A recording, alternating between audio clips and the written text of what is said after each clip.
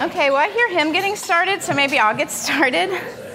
My name is Laurel Marr, and I said in my introduction out there, I actually am on staff here at Calvary St. George's, and this is St. George's Church. Calvary Church is about half a mile away, and our history that we're so proud of there is Bill Wilson, along with Sam Shoemaker, who was the rector of Calvary Church. In 1925, the years 1925 to 1952, Bill Wilson and Sam Shoemaker became very good friends, and Sam helped form the spiritual aspects of the steps, of the 12 steps. And so we like to say that the program, or I can feel confident in saying the program, the 12 steps of Alcoholics Anonymous, got its spiritual roots at Calvary Church. And we also say that steps 4 through 9 were written in Sam Shoemaker's office at the time. He and Bill met there all the time and talked about recovery. And that office today is actually my boss's office, Jacob Smith. And we have a really awesome photograph of Sam Shoemaker in that office with his writing on it. So it's pretty cool. And actually, a lot of people come and want to see our archives. We don't have a great set of archives on Sam Shoemaker's work, but we do have a little bit. And I guess I just stress this to tell you the importance that a program such as the 12 Steps, you know, just the I have a couple quotes in my talk of just the profound recovery experience that people find through the 12-step program that cannot be found anywhere else. And so I think it's pretty special to be sitting on a history like that, especially for me because I am a recovering addict. And so I have a couple big terms in this. I always find when I go to Mockingbird, it's always very highly intellectual, and we've probably been hearing really highly intellectual talks all day, so I will do my best to define these terms before I go on and keep talking about them. But please feel free at the end if you want to ask questions. We can have time for that. So I'm going to start by reading a couple lines from a song. Many of you guys have maybe heard of it. It's actually a Hillsong song called Hosanna, and it's kind of funny I would choose it because I'm not really charismatic. But this song, this is the second verse, says, "I see a generation rising up to take the place with selfless faith, I see a new revival stirring as we pray and seek. We're on our knees. Hosanna, Hosanna, Hosanna in the highest. Hosanna, Hosanna, Hosanna in the highest." That's written by a girl, Brooke Fraser, and while, like I said, I'm not a charismatic, I think perhaps she has a little bit of a vision here, and that's going to make me also give a disclaimer that I'm not intending my talk by any means to be prophetic, because I'm not a charismatic per se, but I am being creative. And I said in my introduction out in the sanctuary that I'm choosing 2 books. I met the Zoll family when I was 18, living in Birmingham, Alabama, where I grew up. And so now I'm 40, and so 22 years later, I've written a paper using Reverend John Zoll's book and his brother, the Dr. Simeon Zoll, his book. And so actually, I found Grace and Addiction by crazy happenstance and actually Googling a different book called Addiction and Grace and Addiction came up. I ordered it and started reading it, and it started having all this information about Calvary Church. And I thought, well, this is strange. I'm reading this book. I'm totally an addict, and I cannot help myself, and it's got my church mentioned in it. Like, it must be providential. And that was about 5 years ago. And so when... And then last year at Mockingbird at this conference, John gave a fabulous introduction to his brother Simeon's talk and mentioned that his brother was running a distance learning master's program, which I'm interested in. And so in the past year, I've gotten to know Simeon, and he sent me his dissertation. And so after reading both, I just came up with this concept. So we'll see how it goes. So let me talk about theology of the cross for a second and theology of glory. So the theology of glory would be all other theologies that are not the theology of the cross. The theology of the cross says that God refuses to be known in any other way than the cross. Suffering comes about because we are at odds with God, so we suffer the sovereign working of God. This is not a sentimental theology at all. It's a little bit of a hard theology, but it's a true theology. It's when we come to experience the working of God in our lives as sinners. So the theologies of glory, all other theologies, are teachings that still hold the belief that after the fall, the human will still has some ability to choose God or to help itself. These theologies look behind the cross for another answer than what the cross provides. And this answer is that we are sinners in need of an outside intervention, and the cross is that intervention. So if we look behind it or around it for another answer, we are avoiding looking at the cross. But we also can't choose to look at the cross. The cross is brought to us, and in the sovereign, unsentimental working of God, we have no option but to see the cross. So it's nothing that we must do is to become a theologian of the cross. Becoming a theologian of the cross is something that is done to us. So Martin Luther says that the soul's thirst for glory is not ended by satisfying it, but rather by extinguishing it. So a little bit about me is that prior to actually being on staff at Calvary St. George's, I began leading the Healing Prayer Ministry team when they had someone come in and start it, and we knew she was only going to be there for a few months, and so I was asked if I might be interested in working with her, and then when she had to leave, then I would take over her leadership and be in charge of the ministry. And so that's been about 4 years, and so she got me started, and I was reading through the materials, and with my own experience in my life of being an addict, I was finding that the contemporary healing materials provided by the church, the Episcopal Church in this sense, were not, they weren't enough for me. So, I mean, if I couldn't find healing there, what the heck was I going to do with myself? And so now I've come to learn that I disregard any claims that might give me healing without suffering.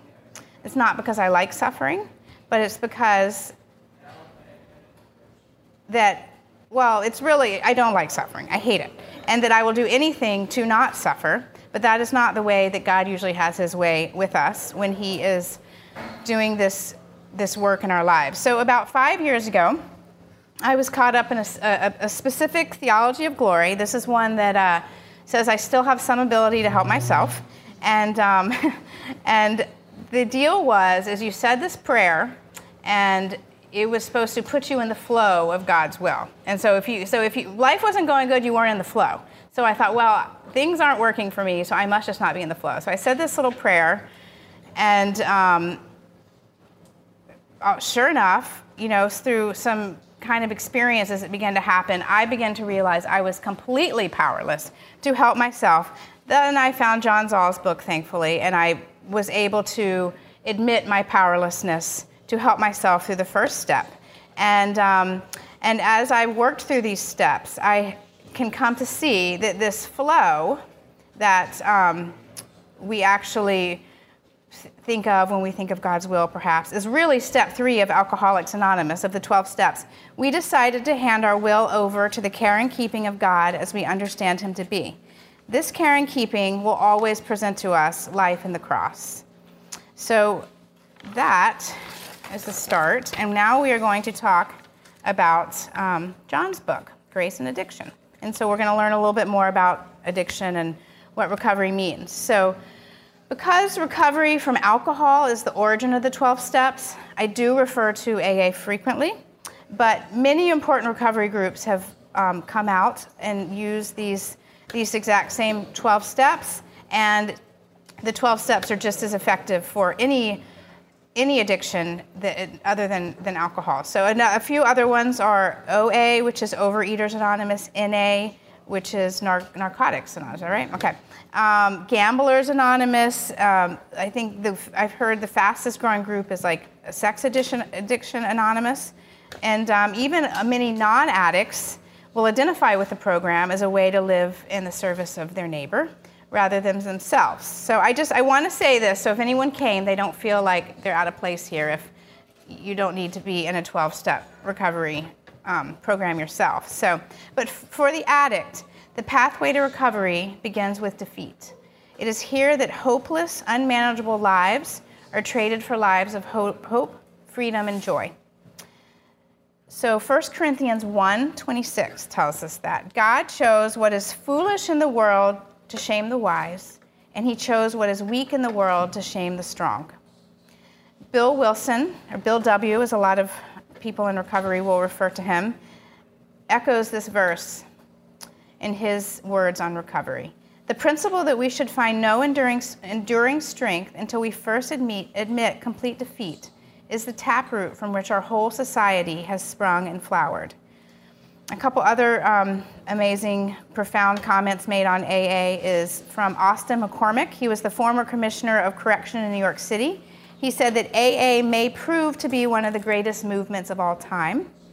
Another one, Dr. Patrick Carnes, a renowned addiction researcher, calls the 12 steps the most important invention of the 20th century. So something that differs in the 12 steps, I guess John's book is about how a 12-step program and the church can kind of help each other. And so one of the things that is important to keep in mind about AA and the 12 steps is they're not part of an organized religion. It operates very much like a church in the fact that there is a gathering of people from different backgrounds coming together to pray and talk about faith and God's work in their lives. And so this is a really profound fellowship that is going on amongst these men and women in recovery. So, and this talk about God in recovery is talk about God as the rescuer of troubled people. Fundamentally, addiction is man's conflict with God and his inability to surrender his prerogative. We're not free to choose God, and we're not free to choose sobriety. So the 12 steps gives us a true experience and understanding of God outside of the church, which is really important because a lot of people there have most likely been burned by church or religion that has not worked for them. And speaking of the ministry of AA, Reverend Zoll says, it is like God cut out a piece of his heart and put it in the church basement. So the working of the steps is what happens when we're under God's grace. It is not something that precedes the attainment of grace. This grace says we don't have to save ourselves. It says that God has come to us, and there's nothing we must do to receive his grace. He is found in the midst of our weakness, not our strength. And it has been said that God's office door is at the end of our rope.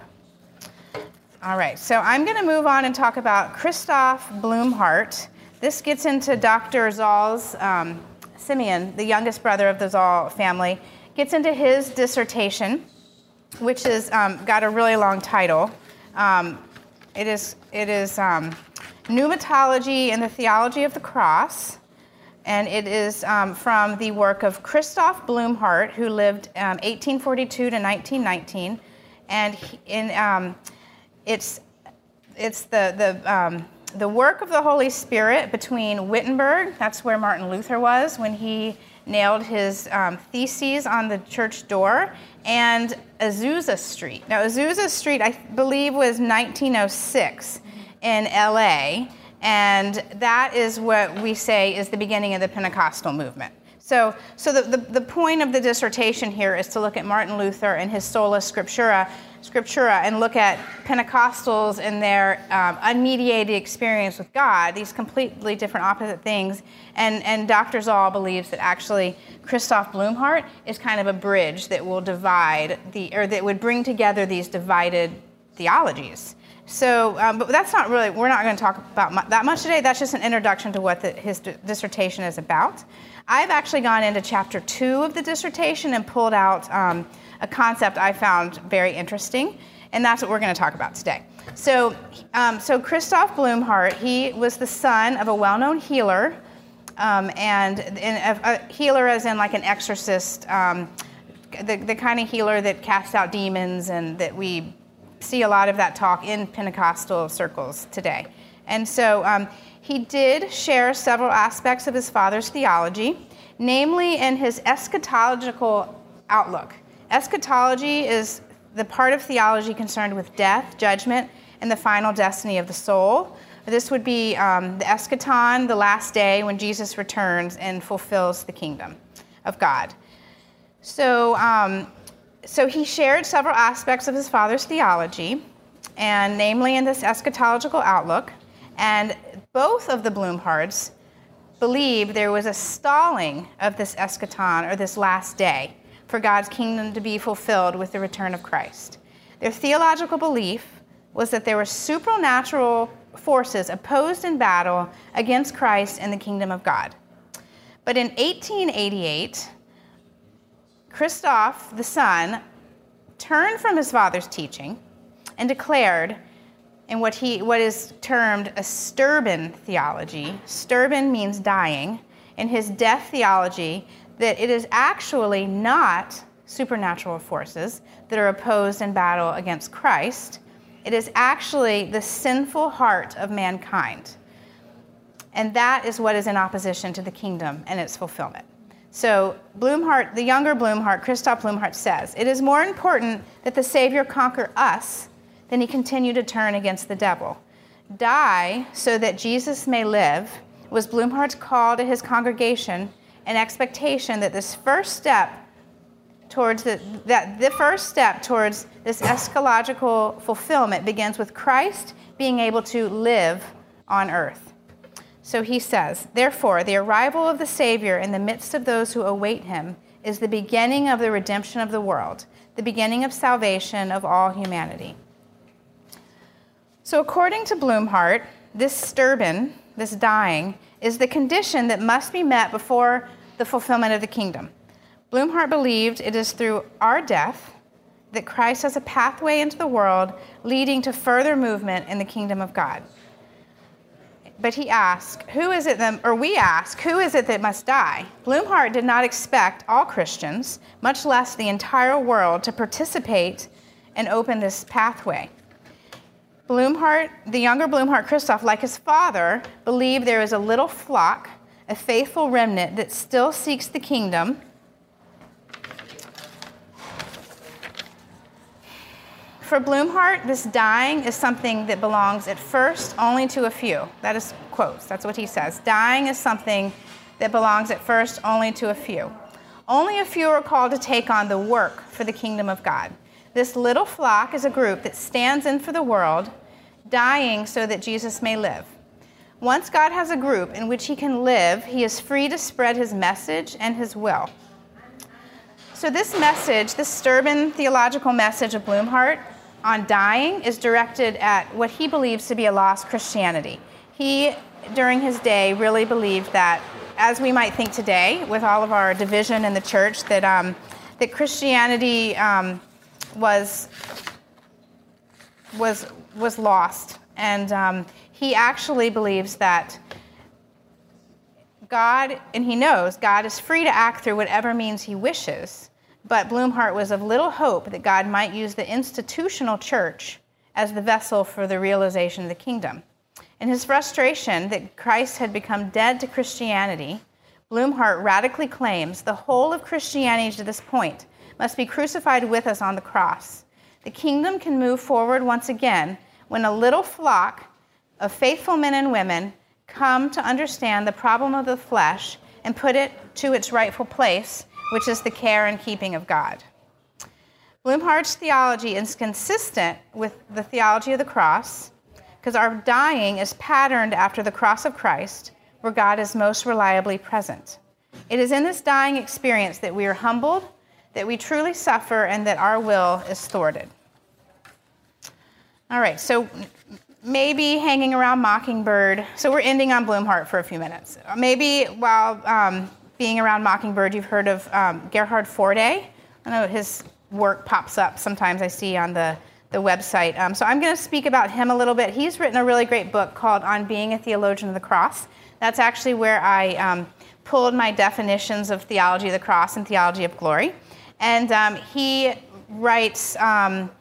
He gives us really good material because a lot of Luther's work has not been translated into English, or if it is, it's lost a lot of its context. And so Forde really works on recovering what a theology of the cross is. And they probably actually have this book upstairs on the book table because I know it's a favorite. So Forde tells us recovery is an intervention from without. It is the Creator saving creature. It is only by grace and mercy that the disease of addiction can be fought. I spoke on my recovery here at this conference 2 years ago, and I said, this is what I said about my healing. This was after I found that contemporary healing methods weren't deep enough to deal with the actual disease of addiction. By no means can we do this in our own strength. By way of a holy anguish, Christ has separated me from the ailment of my sin. It is like he is a skilled surgeon who has removed a dangerous cancer that will quickly return unless I remain under his cure. This intervention humbles us because we can no longer believe that there is anything within ourselves that will help us. There's nothing to claim but grace. And to even try and save a little bit of myself is to refuse God's grace. As painful as this is, it is the beginning of hope. In Martin Luther's Heidelberg Disputation, his thesis number 14 states that free will after the fall has no power to do good Free will after the fall has power to do good only in a passive capacity. It can always do evil in an active capacity, which is truthful but scary. Scary but truthful. So this is to say we can only do good when acted on from without. So there must be a rescue for us because there's no capacity within ourselves to stop our drinking, to stop our drugs, or to stop our sin. So before the fall, the creature was not even meant to stand alone, but to be one through whom the Creator works. The fall is the creature's attempt to claim something for the self before God. The relationship to God is seen on the basis of law and works. The problem of sin goes deeper than just our individual sins, like addiction to alcohol and drugs. It is our captivation with an active capacity to works. And believe it or not, here good works done in an active capacity are done for ourselves, not for our neighbor, and they are done it is a selfish unfaithfulness that's played out as piety. Forde tells us that God works humility in all sinners. This is the good work we are called to do. So a little summary, because I've said a lot. Let's talk about Reverend John Zoll's book, Grace and Addiction, for just a second. Is that he says, through the words of Bill Wilson, that defeat is what must be admitted if there is any hope of restoration and healing. And that is absolutely true. It is embraced and so seen in millions of addicts in recovery. And so thinking a minute about Christoph Blumhardt and his concept that he shared with his father on the little flock, which is a group, a faithful remnant, where dying is going on, the Sturban, dying so Christ may live, is the pathway that Christ will use into the world to further the kingdom of God and bring the eschaton, which is the final day, and the completion of the kingdom. So I just wanted to say those two little pieces from each book, Grace and Addiction and Dr. Zoll's dissertation. And now we're going to talk about Sam Shoemaker a little more. So, and see if we can tie it all together. Okay. So Sam Shoemaker wrote a pamphlet, I think it was in the 70s, What the Church Has to Learn from AA. And it's interesting because John's book is saying, they can help each other. Sam Shoemaker here is saying the church really needs to learn from AA, and Christoph Blumhardt is saying that he's not even sure God's going to use the institutional church as it is to bring about this fulfillment of the kingdom. So we'll see if Sam Shoemaker, who is our Calvary hero, can tie all this together for us. So he says, now perhaps the time has come for the church to be reawakened and revitalized by those insights and practices found in AA. He suggests it might sound horrifying to good Christian folks, and he quotes this. What have we, and this is what good Christian folks would say, what have we, who have always been a decent people, have to learn from a lot of reconstructed drunks? This question reveals how very far we are from the Spirit of Christ and his gospel. Addicts who come to a 12-step program are desperate, and they're looking for redemption. They're not looking for religion. An addict is staring death in the face, and the program is their only hope of renewal. There's no need to recreate, in my opinion, no need to recreate or Christianize the 12-step program. A lot of churches do this. It's, in my opinion, not necessary. I really feel through experience the gospel is completely spoken and embedded in the 12 steps. God, as we understand him to be, is God as he reveals himself to these broken sinners. He's not a vending machine God who gives us what flavor we choose, but he's a personal Savior who died to save us from the curse of sin and death. Some addicts may not proclaim this God to be the incarnate Christ, but they have experienced his saving grace, regardless if they know him as Christ today or not. What we're surprised to learn is that our self-righteous behavior and beliefs are more dangerous than our drunkenness and our drug addictions and every other addiction we carry. They scream for our need for Christ, and the addict is one who sees themselves as they truly are before God. This leads to the chance of a real conversion, which leads to a new life. So to sit in a 12-step meeting and hear stories of those in transformation from this old life of addiction to the new life of sanity is the same, in healing and recovery, is the same as to read healing accounts found in the gospel. Addicts in recovery live to extend this help of recovery to their neighbors. It's part of staying sober. To keep it, you've got to give it away. A story that comes to mind, I wasn't there, but a friend in recovery gave me just like a teeny clip of a anniversary story that he heard that I guess kind of helped grow this concept for me. It was a man who was homeless at one time. He lived in dumpsters, he ate trash, and he ate dog food.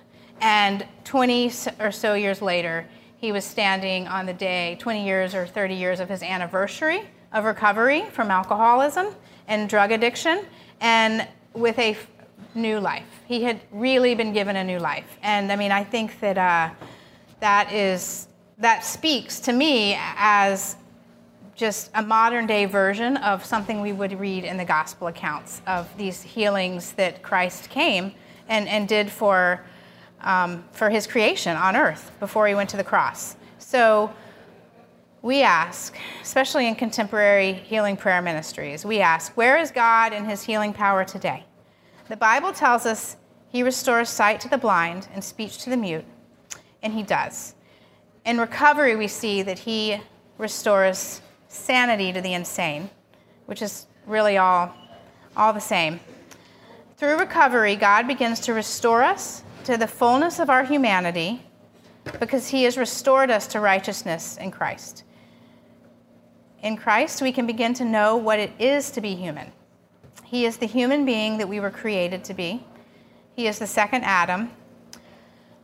He is the creature we were created to be that has complete dependence upon the Father. This passive righteousness through faith that we receive on behalf of Christ is what returns us to creation. So this new relationship to God that is made available to us in Christ creates for us a new relationship to the world. So I'm going to end this with a quote by Blumhardt that just, I guess, kind of goes back to the beginning of my paper where I talk about I must disregard claims that give me healing without suffering because of my own experience. So Blumhardt says, what we notice when we observe the lives of true apostles and prophets is the pain of childbirth, a struggle for something that does not yet exist, but for the sake of which they are willing to give up everything they have. Although they may find a kind of peace with God in this struggle, the reliable mark of the Holy Spirit at work is not so much divine peace, such as much as birth pangs. Were the pangs to cease and only peace remain, it would soon turn out to be a false peace, like a woman whose birth pangs cease and her child is stillborn. So, that's what I got. Thank you. You're welcome. Thank you.